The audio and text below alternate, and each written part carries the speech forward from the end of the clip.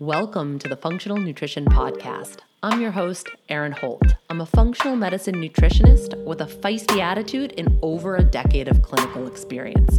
I work with women all over the world through my online programs, and I'm also the founder of the Functional Nutrition Academy, a 12-month practitioner mentorship where I help other nutrition pros level up with functional medicine methodologies. I've got a bone to pick with diet culture and the conventional healthcare model that are both systematically failing so many of us. Creating a new model is my life's work, and this is what the show's all about. Please keep in mind this podcast is created for educational purposes only and should never be used as a replacement for medical diagnosis or treatment. If you like what you hear today, I'd love for you to subscribe, leave a review in iTunes, share with a friend, and keep coming back for more. Thanks for joining me. Now let's dive deep. Hello, my friends. We're back with another episode. We're going to continue on the hormone trajectory. Today, we're really going to highlight more of the stress side of things. When we think about hormones, we tend to think about the sex hormones, estrogen, progesterone, testosterone, but there's lots of different hormones in the body, stress hormones being some of them. And since many of us are dealing with a lot of stress, I think it makes good sense for us to talk about them today. Now, as a reminder, Your Hormone Revival, my 12-week hormone rebalancing process, starts in September, and you're going to want to get yourself on the wait list, erinholthealth.com/hormones, because we open up registration to the wait list first with an early bird discount that you don't want to miss. So if you have been waiting for Your Hormone Revival, I only run it twice a year. Get yourself on the wait list and make sure we're not going to spam. That's the other thing. So we do have limited seats. I opened up more seats this round just because of all the things we're going to talk about today. There's a lot of stressed out folks for good reason. And so I've built out the infrastructure and the support to be able to hold a bigger group, but there still are a limited amount of spots. So if this is something that you know that you want to do, I always recommend getting on it. We typically sell out 24 to 48 hours. This episode is brought to you by our show sponsor, Organifi. If you're interested in hormonal health, I suggest you check out their Harmony Blend. It was specifically designed for PMS support to help balance out female hormones and to give you a little energy boost with the adaptogenic herbs that they use, like shatavari and maca. So it's a cacao and maca blend. I happen to love those two flavors together. So tasty. We also have ginger and turmeric added to the mix. So it's kind of like a spicy treat. Chase tree berries also featured, which is an herb that has been long shown to support female hormones. So I highly recommend that product. It's really tasty. You could also look into their gold powder, one of their best sellers. That's a turmeric ginger blend. Both are anti-inflammatory. And listen, menstruation, having a period, is a naturally inflammatory process. And so if you're experiencing wonkiness during those times of the month, it's not terribly uncommon, especially if you have underlying inflammatory stuff going on. It kind of just throws a little bit of gasoline on the fire. So doing anti-inflammatories during your period is a smart bet. Turmeric and ginger are two things that I highly recommend. This product, Gold, also has lemon balm and magnesium. Both of those are calming and soothing and can really, I drink it all the time, not just when I'm on my period, but it's a really good tool if you do have PMS symptoms. Both of these blends, the Harmony and the Gold, are great for post-meal sweet treats. You mix a little bit with either hot water. I personally like it with non-dairy milk. And if you're somebody who has a sweet tooth, check them out. Head to Organifi.com/funk. So that's Organifi.com/funk, or use code FUNK to save you 20% on any of your orders. And we got to shout out our show sponsor and local friend, Coyote River Hemp Co. I've known the owner, Ryan, going all the way back over a decade, way back to my health food store days. So I know them personally. I use this company personally. They are committed to regenerative farming practices. So they're giving more than they take giving more back to the land than they take. And I want you to understand that not all CBD products are created equally. So you always have to be a savvy consumer if you're utilizing CBD. A common question that people will ask is, what dose do I start out with? And Coyote River always recommends same thing that I do. Start low and go slow. Start with a low dose, slowly work your way up to the results that you're after. It can take a few weeks of consistently using CBD for your body to fully recognize it. So it is a good daily routine.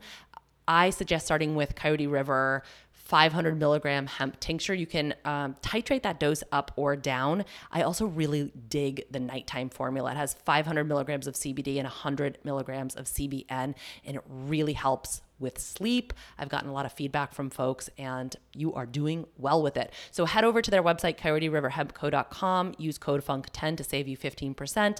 And just remember that the support from our sponsors allows the Functional Nutrition Podcast to continue to pump out new content.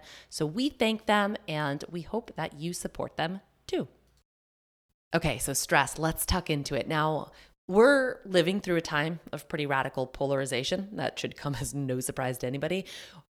I personally feel like I'm constantly being either pulled on or pushed on, and this constant combative energy is exhausting. I mean, even just grabbing the mic to record a podcast, I'm like acutely aware of the potential for anything I say to be misconstrued and to like cause problems. It's a really, I mean, this definitely wasn't the case 2 years ago. This definitely wasn't even the case a year ago. So right now we're definitely in this super duper tense time. And then layered on top of all of that are all the unknowns, all the uncertainty. We have big uncertainty on like global scales, like the public health crisis, climate crisis. And then on smaller scales, like, hey, is my kid going to be in school this year? Or like, what's going on? All of that is extremely overwhelming. And I think that we can all agree that the feeling of the unknown, like not knowing what to expect, is extremely destabilizing. And it's just quite frankly stressful, for lack of a better term.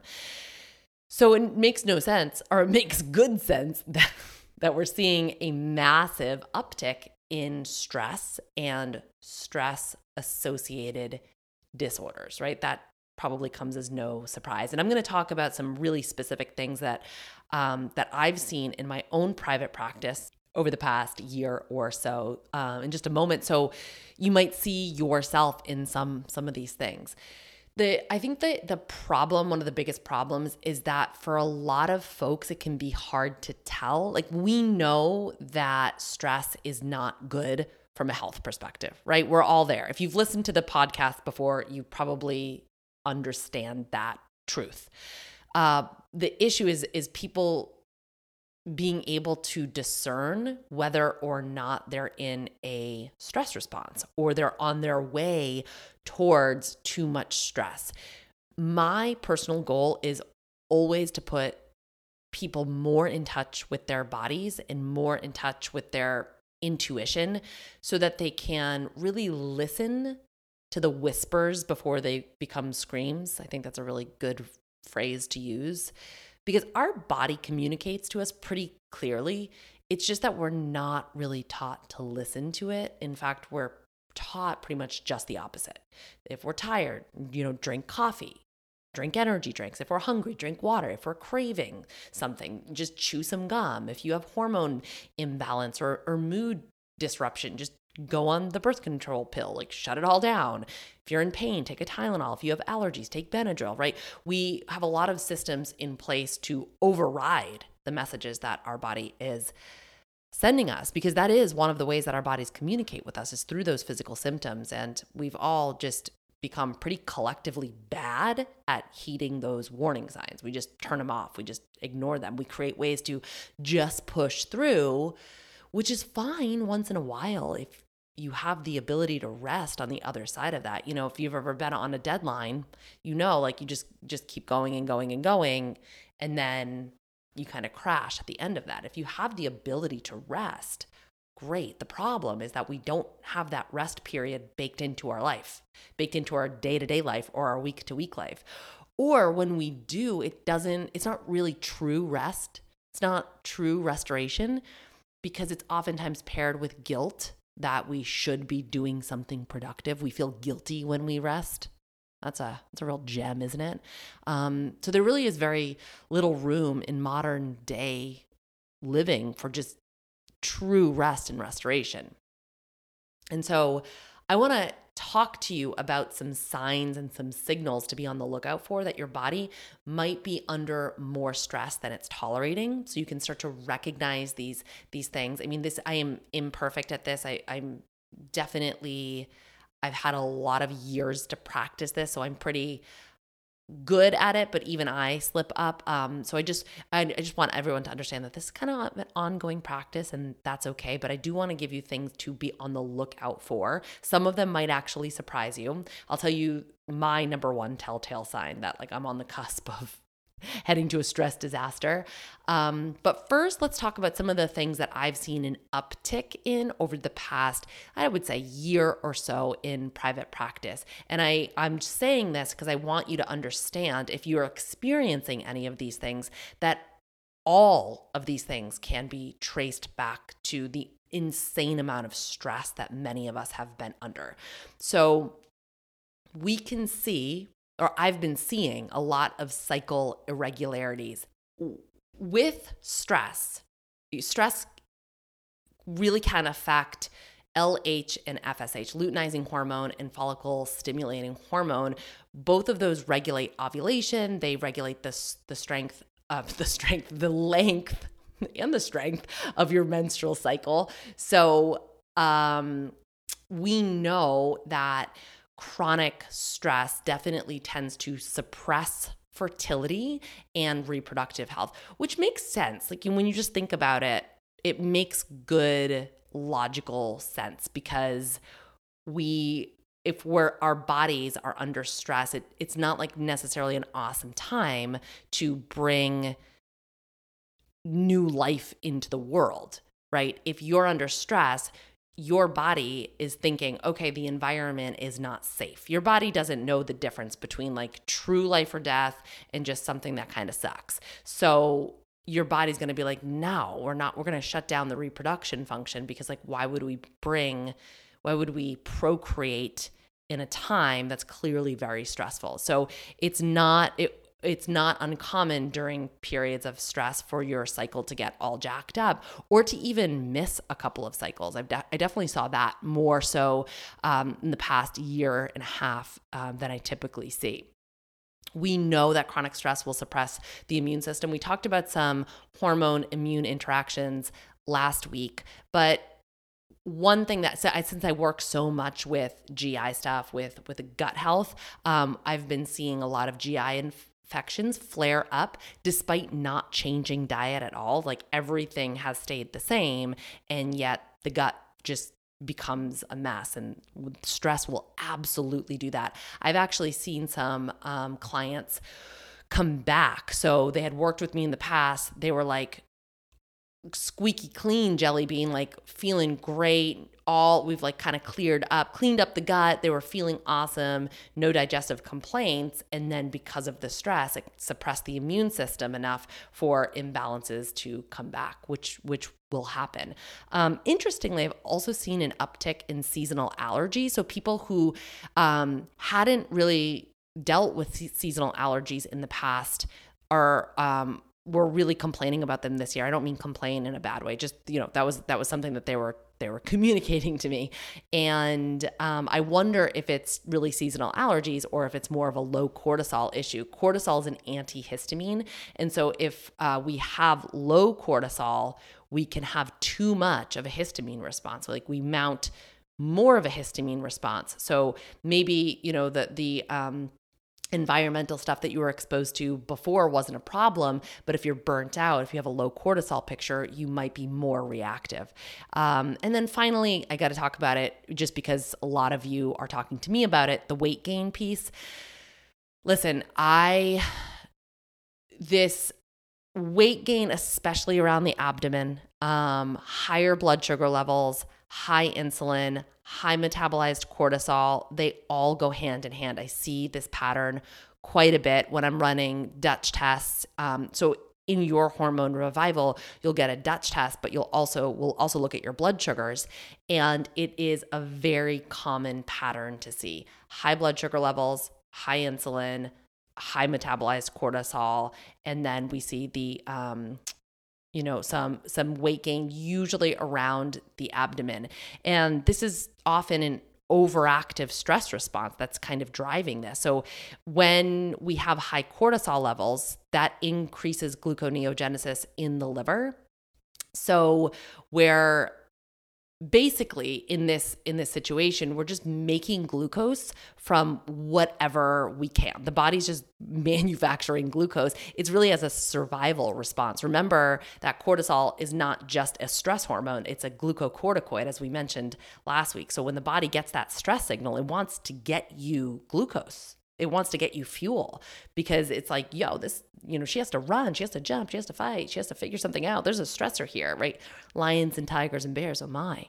So it wants to get you that glucose. Now, the body is designed to do that. The body's a well-oiled machine. We give the body all the appropriate inputs. It kind of does its thing, but we don't. We absolutely do not. So the body's designed to do that, but it's not designed to do that long term. So over time, if we're in this chronic stress activation, we can start to see higher levels of blood sugar. Hemoglobin A1C is a measure. It's a great, everybody should be getting this test all the time. I like to see hemoglobin A1C, fasting glucose and fasting insulin, like as a baseline. But hemoglobin A1C is essentially the average of your blood sugars over the span of about 3-ish months. And we can see A1C levels rise with chronic stress. So on top of all of this, when we see this high cortisol picture, when we see this high blood sugar picture, and this also tends to correlate with more insulin resistant. So we can see higher insulin levels, we can see higher blood sugar levels. We can also start to see increased adiposity. So this is fat around the abdomen specifically. This is that visceral fat. It's known as the most inflammatory and the most dangerous. It's associated with the most health risks. It wraps around the internal organs in the spaces between the abdominal organs. So it's not like if we're thinking like good fat, bad fat, this is not the good fat. Subcutaneous fat is different. This is the stuff that lies just under the skin. This is can be around the belly, it can be around the thighs, it can be around your rumpus, but this doesn't carry the same health risks. This is when we talk about fat as protection, this is the fat that we're talking about, is this subcutaneous fat. So with higher cortisol, that tends to drive up visceral fat. And it's sort of this cycle of more inflammation, more cortisol, more blood sugar, more insulin resistance, more visceral fat, wash, rinse, repeat. And so that is not uncommon to see. And this is an extra tricky situation right now, given what's going on. We've known since the beginning that what seems to be one of the biggest risk factors for COVID complications is this hyperglycemia, high blood sugar, and hyperinsulinemia, high insulin, insulin resistance. And Dr. Tatis Karazian mentioned it's this COVID-19 pandemic during the time of a diabetes pandemic. So we see COVID-19 meeting diabetes. It's this hyperinflammatory state there's this metabolic dysregulation, this immune dysregulation. It creates significant inflammatory stuff, which increases the complications of disease, period, across the board. A lot of different folks are talking about this connection. This is not anything new. I've certainly talked about it on the podcast before. I specifically chose Dr. Tatis Karazian to quote because he's not super controversial. So I went with him. But lots and lots and lots of folks are talking about this connection. The other really interesting thing is, and again, I think I remember talking about this last summer, high levels of cortisol are associated with a higher rate of mortality in COVID-19 patients. I will link to this article in the show notes. cortisol concentrations and mortality from COVID-19. The link between cortisol in community-acquired pneumonia has been extensively studied. So elevated cortisol is an independent biomarker predicting adverse outcomes in mortality in patients with community-acquired pneumonia. And then so that's been well established. Then they started looking at patients with COVID-19, and then they found that it's a similar thing. So serum cortisol in COVID-19 patients predicts mortality and duration of survival. So point is, this, like, if we're in a stress response and we're just cranking on our cortisol, nothing good comes out of that. Nothing good comes out of that. And then finally, let's talk about mood, because holy smokes, I mean, depression, anxiety, sleep trouble, it's like lions and tigers and bears, oh my. Depression, anxiety, and sleep trouble, oh my. I mean, raise your hand if you've experienced some of that over the past year and a half. That's a lot of people. Now, those three things can be signs of low serotonin. We know that serotonin, the neurotransmitter, there's a huge link between chronic stress and low serotonin. Huge link. And I'm going to get a little bit descriptive here. This is like a little sciencey, but I think a lot of you can appreciate this, and it helps us understand why the link. It's not just like, oh, stress causes all these problems. It's like there's real like mechanisms going on in the body that are contributing to these things. There's real explanations and rationale behind it. So the link between chronic stress and low serotonin is this. Serotonin is made from tryptophan, an amino acid. Now, dietary tryptophan can go down one of two pathways. It can go down the serotonin pathway. So from tryptophan, we make 5-HTP. From 5-HTP, we make serotonin. And then from serotonin, that'll go on to produce melatonin. So when we're favoring this pathway, we feel good, we're happy, we're sleeping well. Now, if we're shunting things away from serotonin production, serotonin pathway, we're also shunting things away from melatonin production. So we tend to think about melatonin as our sleep hormone, and it is, but it also has other really important roles like immune regulation. It's an antioxidant. It scavenges free radicals. It has inhibitory actions against the production and activation of pro-inflammatory mediators. So it is anti-inflammatory. And it also plays a role in combating various bacterial and viral infections. So melatonin is doing a lot more than just helping us sleep. Last week, I talked about the hormones and immunity, but I didn't mention melatonin, but it really is important from an immune perspective. Just keep that in mind.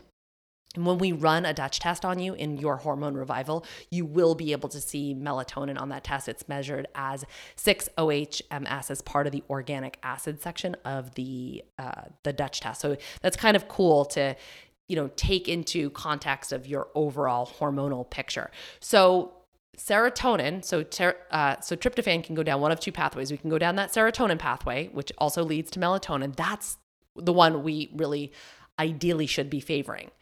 We can also send tryptophan down the kynurenine pathway.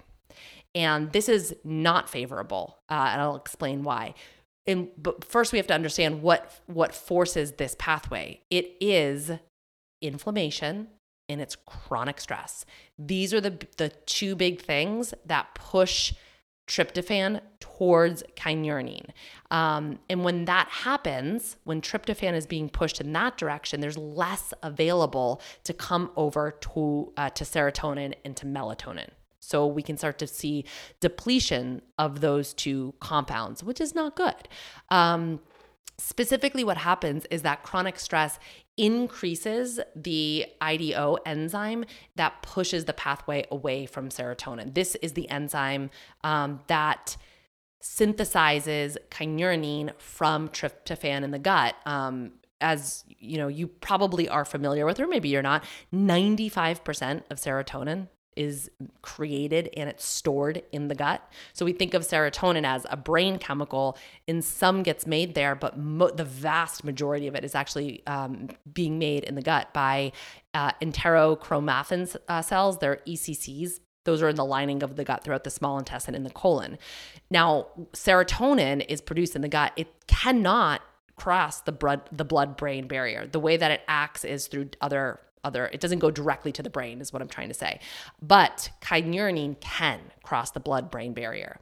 And it is very pro-inflammatory in the brain. So high kynurenine can have a direct effect on brain function, like neuroinflammation, neurodegeneration, like not good stuff. So with this, we can see cognition issues, we can see fatigue, we can see brain fog, we can see depression, all with this pattern. So on top of mood, from mood imbalances from low serotonin, this chronic stress can also push create a lot of inflammation in the brain.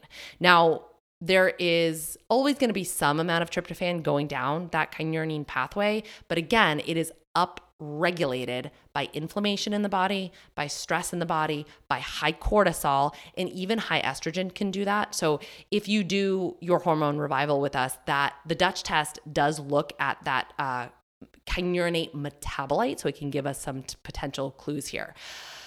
So kind of explains why if you've been under stress for a long period of time, you might have some mood issues, you might have some brain fog, you're like, this sucks. So all of that, just got so excited to talk about this, I punched my microphone across the room. Okay, so all of this is sort of depressing, right? And you're like, cool, neat, awesome, what can I do about it? And that is the question that I have asked myself for years. It's if we can't change the external circumstances, if we have no control over a global pandemic, let's say, how can we change our internal environment? How can we change our fear response? How can we change our perception? How can we change our attitude? How can we change our minds? And I've sort of become obsessed with this over the past few years. In the midst of turmoil going on around me, how can I continue to ground and center myself? Now, my stakes are particularly high because if I get overly stressed, I can get pitched into an autoimmune flare that is no bueno. So it's imperative for me that I have practices that help to regulate myself. I mean, I would argue that everyone's stakes are high. I just happen to be acutely aware of what my stakes are, and I don't want to live like that anymore. It is really challenging to live as a sick person. I would much prefer to live my life as healthy as I can, and I'm always going to take the steps toward that to the best of my ability. And it's not a rose-colored glasses thing. I'm not ignoring all of the things going on around me. It's just that I'm maintaining my sense of self while living in this world. I have the ability to discern in this moment, I am safe. Like the world might be quite literally burning around me right now. In this moment, I'm speaking to you in a microphone. I am safe. In this moment, I am okay. And if I can do that, it downregulates that fight or flight tendency for me. So I'm not pitched into an active stress response and just like suspended there. I've a lot of folks are just in this like frantic fear response, and they don't have the tools to downregulate themselves and get themselves out of it. That's when we start to see the imbalances that all the disharmonies, all the imbalances that I just discussed, immune dysregulation, hormone imbalance, gut problems, blood sugar, right? Metabolic stuff, all of it. Right, is when we get locked into that stress response. We're going to hit stress in our life. It's gonna happen. But do we have the ability to recalibrate ourselves? That's what I've been really like focusing my own personal efforts on. Is yes, there's hard things. Yes, there's stressful things. Can I recalibrate myself rather than just jumping into the anxiety, the fear, and the stress and staying there? That's what I used to do, right? That's what I used to do. I was really good at that. I had to kind of retrain my brain away from those patterns, and it's an ongoing project. So I've talked about different practices that help me do that. I've talked about different grounding practices here on the show. I've provided free guided meditations here and also on my website. This is all of the stuff that I teach in Your Hormone Revival. But one thing I noticed in the last round of Your Hormone Revival is that the buy-in for grounding practices is really steep these days. It's like, and I would be so curious to hear if you relate to this. It's like people know that they need to have some type of stress management practice in place or some recalibration practice or grounding practice, but it feels more difficult now than ever. It's like, I know that I should be doing this, but I'm not doing this. And then there's this like sense of shame layered onto it, which creates even more stress. Like, I know I should do that. I'm going to do that. I'm going to do that. I'm going to do that. I'm not doing that. Oh God, here we go. Now it's one more thing that I'm supposed to be doing that I'm not doing. And now I feel shame about it. So I want to speak to that here for a second in case this is you. I certainly don't want you to be carrying around that shame. That doesn't do anybody any good. So I'm always paying attention and observing, where are people at and what do people need? That is my job. That's how I see my role in life, is just observing. I have the fortune of being able to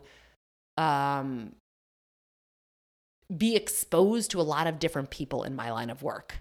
I don't know. There's a very weird way to articulate what I was trying to say, but hopefully you got I get to interact with lots of folks and I see what's going on.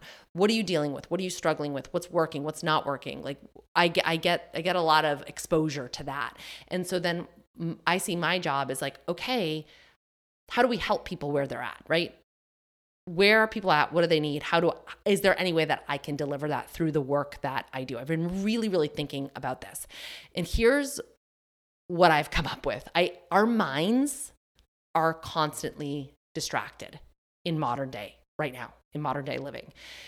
So it's really hard to commit to a new practice. It's really exceptionally hard to build a new habit. Our attention spans are shrinking. So of course, trying to sit in meditation feels exceptionally hard, right? There's an endless supply of distractions. Have you ever tried to meditate, or have you ever done an at-home yoga class and the teacher cues up Shavasana and you're like, maybe I'll just grab my phone. I mean, I'm even guilty of like doing a workout and like grabbing my phone, checking in on my phone, right? We are constantly multitasking, really kind of all the time. And then you kind of layer onto that this almost addictive like behavior many of us have with our phones.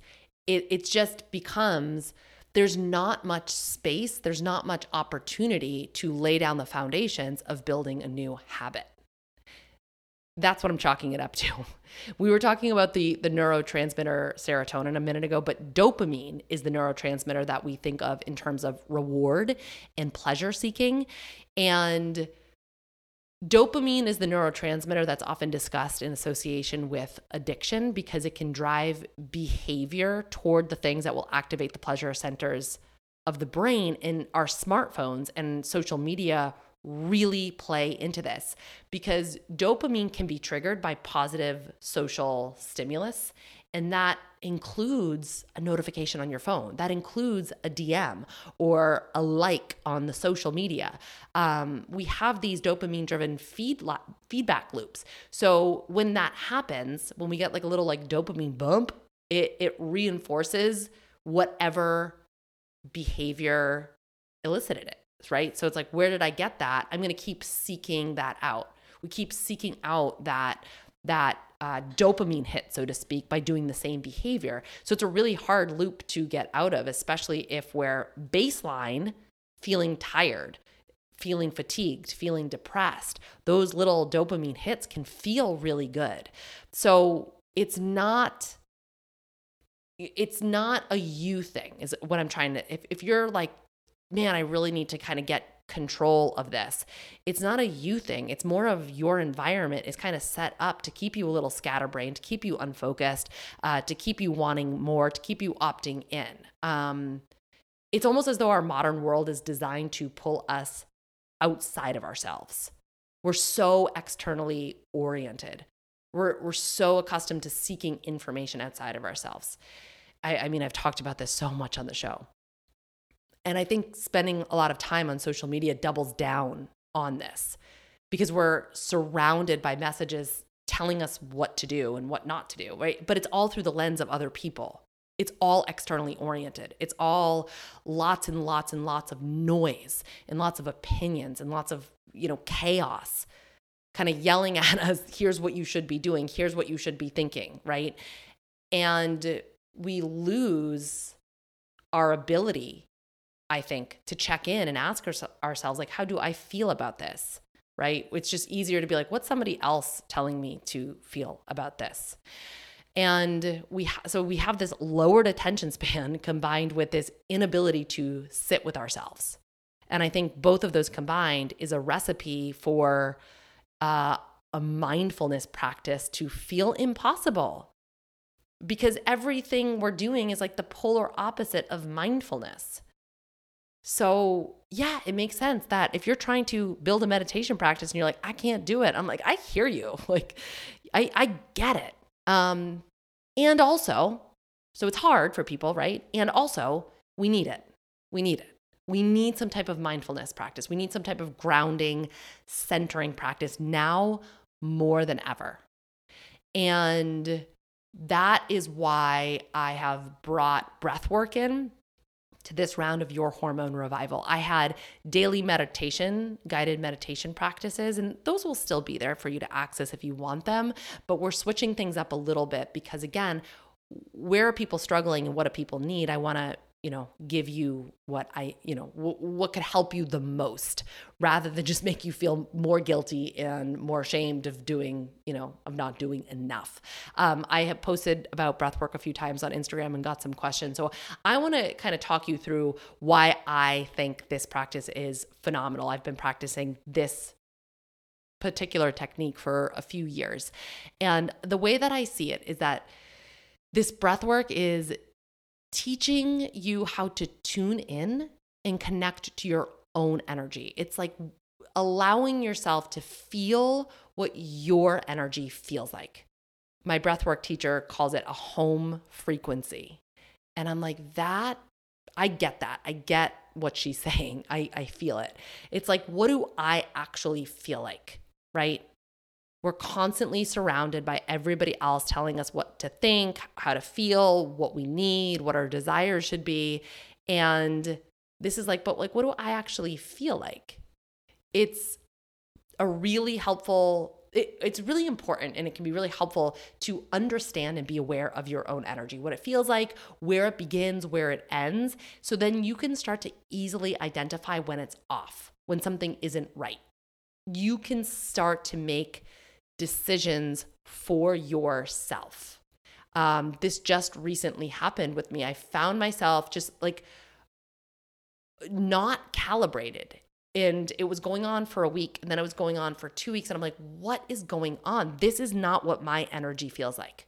What is happening? I had to really assess some things that were going on and make some changes. I was able to identify it and then course correct. But it was because, and I was able to course correct before I got pitched into a really hardcore stress response, I want to say. And it was because of practices like this.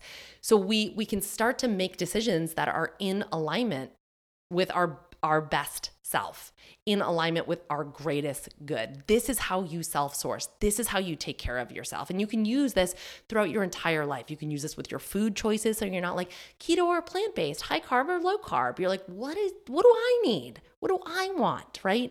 You can use this in relationships. You can use this in parenting. You can use this in your work and career life, everything. In your interactions with other people. If you understand what your own energy feels like, you can start to understand when it's being pulled on, when it's being compromised. This is kind of part of boundary work, energetic boundaries, like understanding when you're picking up on something that might not be yours. And if we're talking about burnout, this is one of the biggest antidotes. I really, really, really firmly believe that. So the more that you understand your own energy, the more that you know yourself. You can start to identify your own emotions, your own needs, your own desires. We learn how to stop going dark on ourselves. We stop basing our needs and our wants on what other people are telling us that we need and telling us what to want. I feel like it's a very less reactionary way to live. And this is coming from somebody who's highly reactionary. I feel like it's a less reactionary way to live, and it's more internally driven. And we can start to understand, what does alignment look like for me? What does being centered actually feel like in my body? In a time of being so ungrounded, so unsure, so uncentered, we need practices that help us pull us back here. And that is what breathwork does. And honestly, it is a practice, because at first it can feel really different. With this particular technique, you can feel kind of like vibraty, I guess, like buzzy. This is personally my favorite part. I now recognize it as being in optimal healing mode. I feel whole. I feel balanced. This is the place that I manifest my health from. If you listen to the podcast episode, Manifest Your Health, you know what I'm talking about. Like, my immune system is balanced. My endocrine system is functioning. My nervous system is in harmony. So I actively seek this sensation out. But in the beginning, you can be like, what is this? What is this? Most people are so used to feeling fatigued, or so used to just kind of hovering outside themselves, just like on the periphery. So to be in the body, feeling this enlivening and restorative sensation can feel surprising because it's so unfamiliar. So we want to practice this so it becomes more familiar. It becomes more of our natural state. We can access it more easily. And that's why I give you plenty of opportunities to practice this with me in your hormone revival. There will be a daily a little shorty practice that you can, do on your own time when you've got you're like, I got 10 minutes, let's go. But then there's going to be 4 live taught sessions, and there'll be a little bit longer, and I'm teaching them live so you get that deeper experience. If you've ever meditated in a group or done some type of energy work in a group, you know that it just feels a bit more powerful in real time.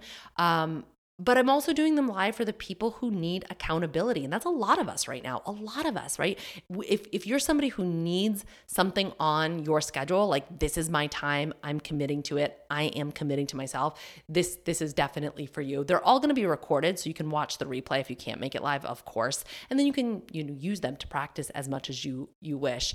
When I first started this breathwork practice, I started with a weekly practice, so a weekly longer practice.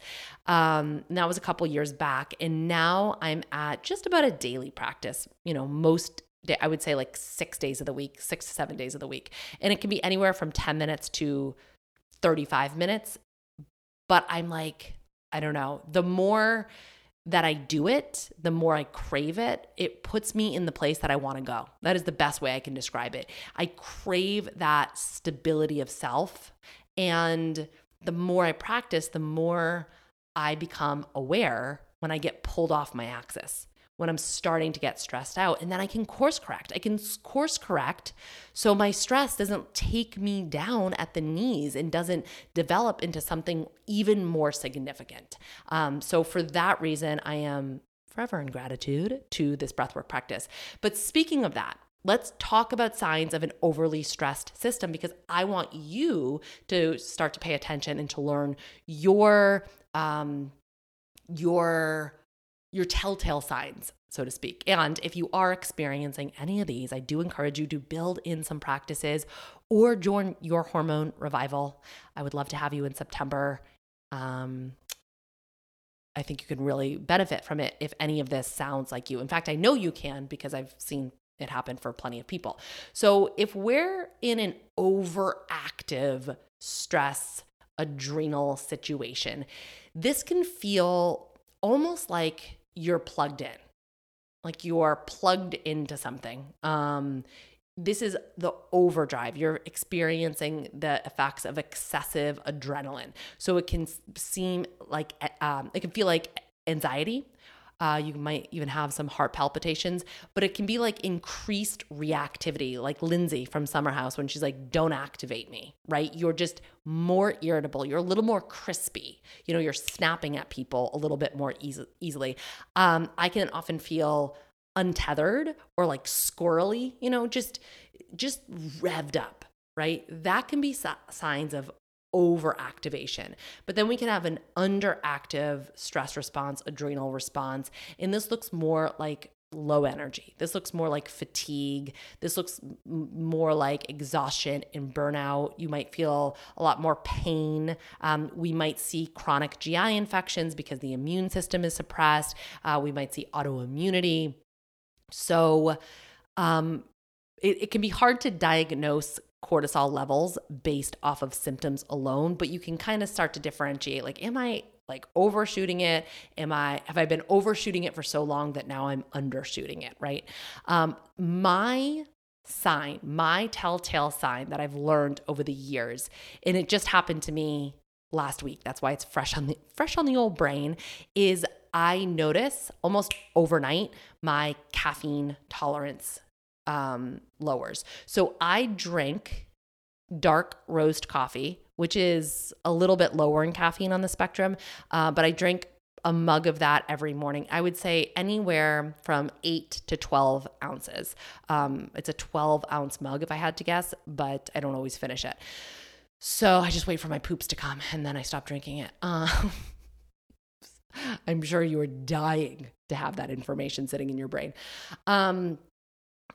But I will not change the amount of coffee that I'm drinking. I will just feel a little bit more fritzed out. So those signs of overactive, like the heart palpitations, the anxiety, the irritability, I will feel those drinking the same amount of coffee. What's so interesting is that I was feeling that one day last week, and I'm like, okay, what's up here? And then the next morning, I woke up. Sometimes you wake up when you're having a dream. I was having a dream where I was craving matcha, the green tea powder. I drink a lot of matcha, but I don't drink it in the morning. I always have coffee in the morning. And I was like, oh, I think my body's legit trying to tell me to drink matcha this morning instead of coffee. Well, hey, guess what? I drink the coffee anyway because I'm an imperfect human, and just had a lot of spaciness, a lot of headaches. So this is 3 days this went on because I like to learn my lessons the hard way. Thank you very much. 3 days this went on, spacey, headache. And I was like, oh, I'm like cruising for a bruising right now. My stress, I wasn't able to identify that I was in a high stress situation, but I was. I was in the middle of launching the Functional Nutrition Academy. That's the biggest launch of my entire 11-year career by a landslide. So you can imagine that requires a lot of energy output, a lot of work. It's just, even though it was a success, now I'm kind of getting down a rabbit hole, and this probably should save this for another conversation. Even though it was a success, it brought up a lot of emotions for me. And sometimes that can be a little bit stressful. It's like, okay, I'm dealing with like a brand new cocktail of emotions. Oh boy. Okay. So I had a lot more on my plate than I typically, or like than I have in a while. And so I think I was just in a higher stress situation, short term, right? No big deal. I wasn't overdoing it for myself. But what I realized is that my caffeine tolerance was lower because I was carrying around more stress. Have you ever noticed that you might sometimes drink too much coffee, like in your day-to-day life, and you're like, whoa, that was a lot, but you can go on vacation and you can like crank cold brew and it's like no problem. It doesn't even have an effect on you. It really, because when we drink coffee, there's this transient cortisol spike. So we get a little bit of a cortisol boost during caffeine intake. And so if we're already in a high stress, high cortisol state, that's going to make us feel bad. It's going to make us feel real bad. So anyway, that is a sign to look out for. And I know that if I don't heed those early warning signs, I will end up in a total depletion crash. I've been there, done that, not worth it. Other signs to be on the lookout for: sleep disturbances. If all of a sudden your sleep just gets a little weird, that could be your body communicating to you like, hey, we're dealing with a little bit more stress than we care for. So, please help. Exercise intolerance is another one. And again, this is like with nothing else changing, right? You're not like increasing you're not like all of a sudden doing a ton of intense exercise. It's like nothing else changes, right? And then all of a sudden you're like, wait a second, I can't tolerate what I used to be able to tolerate. What's going on? Oh, it's probably your body has more stress. And this also can be lack of recovery too. Like if you're not recovering from your exercise as well. And what I just want to say to you, it's like, especially with the exercise piece, because a lot of us use exercise as a form of stress relief, and you have to get really crystal clear with yourself on, is that actually working for you? Is that actually reducing the physiological stress in your body? Yes or no? And maybe at some points it is, and maybe at some points it's too much. And what I just want to tell you is that if you're noticing that you're not recovering from your exercise, great. It's a good indication that you should either scale back your life stressors or scale back your exercise. And doing that is not lazy. It is responsible. So keep that in mind. I think some people really need to hear that message over and over and over and over again. So what I did when I recognized last week that I was like, ooh, okay, I am, in a state that could lead to not a great place. I assessed where the stress is coming from, and I put a lot more restorative practices in place. I made sure I was going to bed earlier. I was taking more Epsom salt baths. I was doing a little bit more breath work. I was talking to friends about my stress to kind of like process through the emotions. I got my support system in place, all that good stuff, right? So I want to leave you with this. It is impossible to completely avoid stress. That's not the goal. That's not the end game. It's like, oh, no stress ever. It is figuring out and getting in touch with your body's communication. It is having some type of grounding, centering practice so you can recognize, so you can start to know yourself better.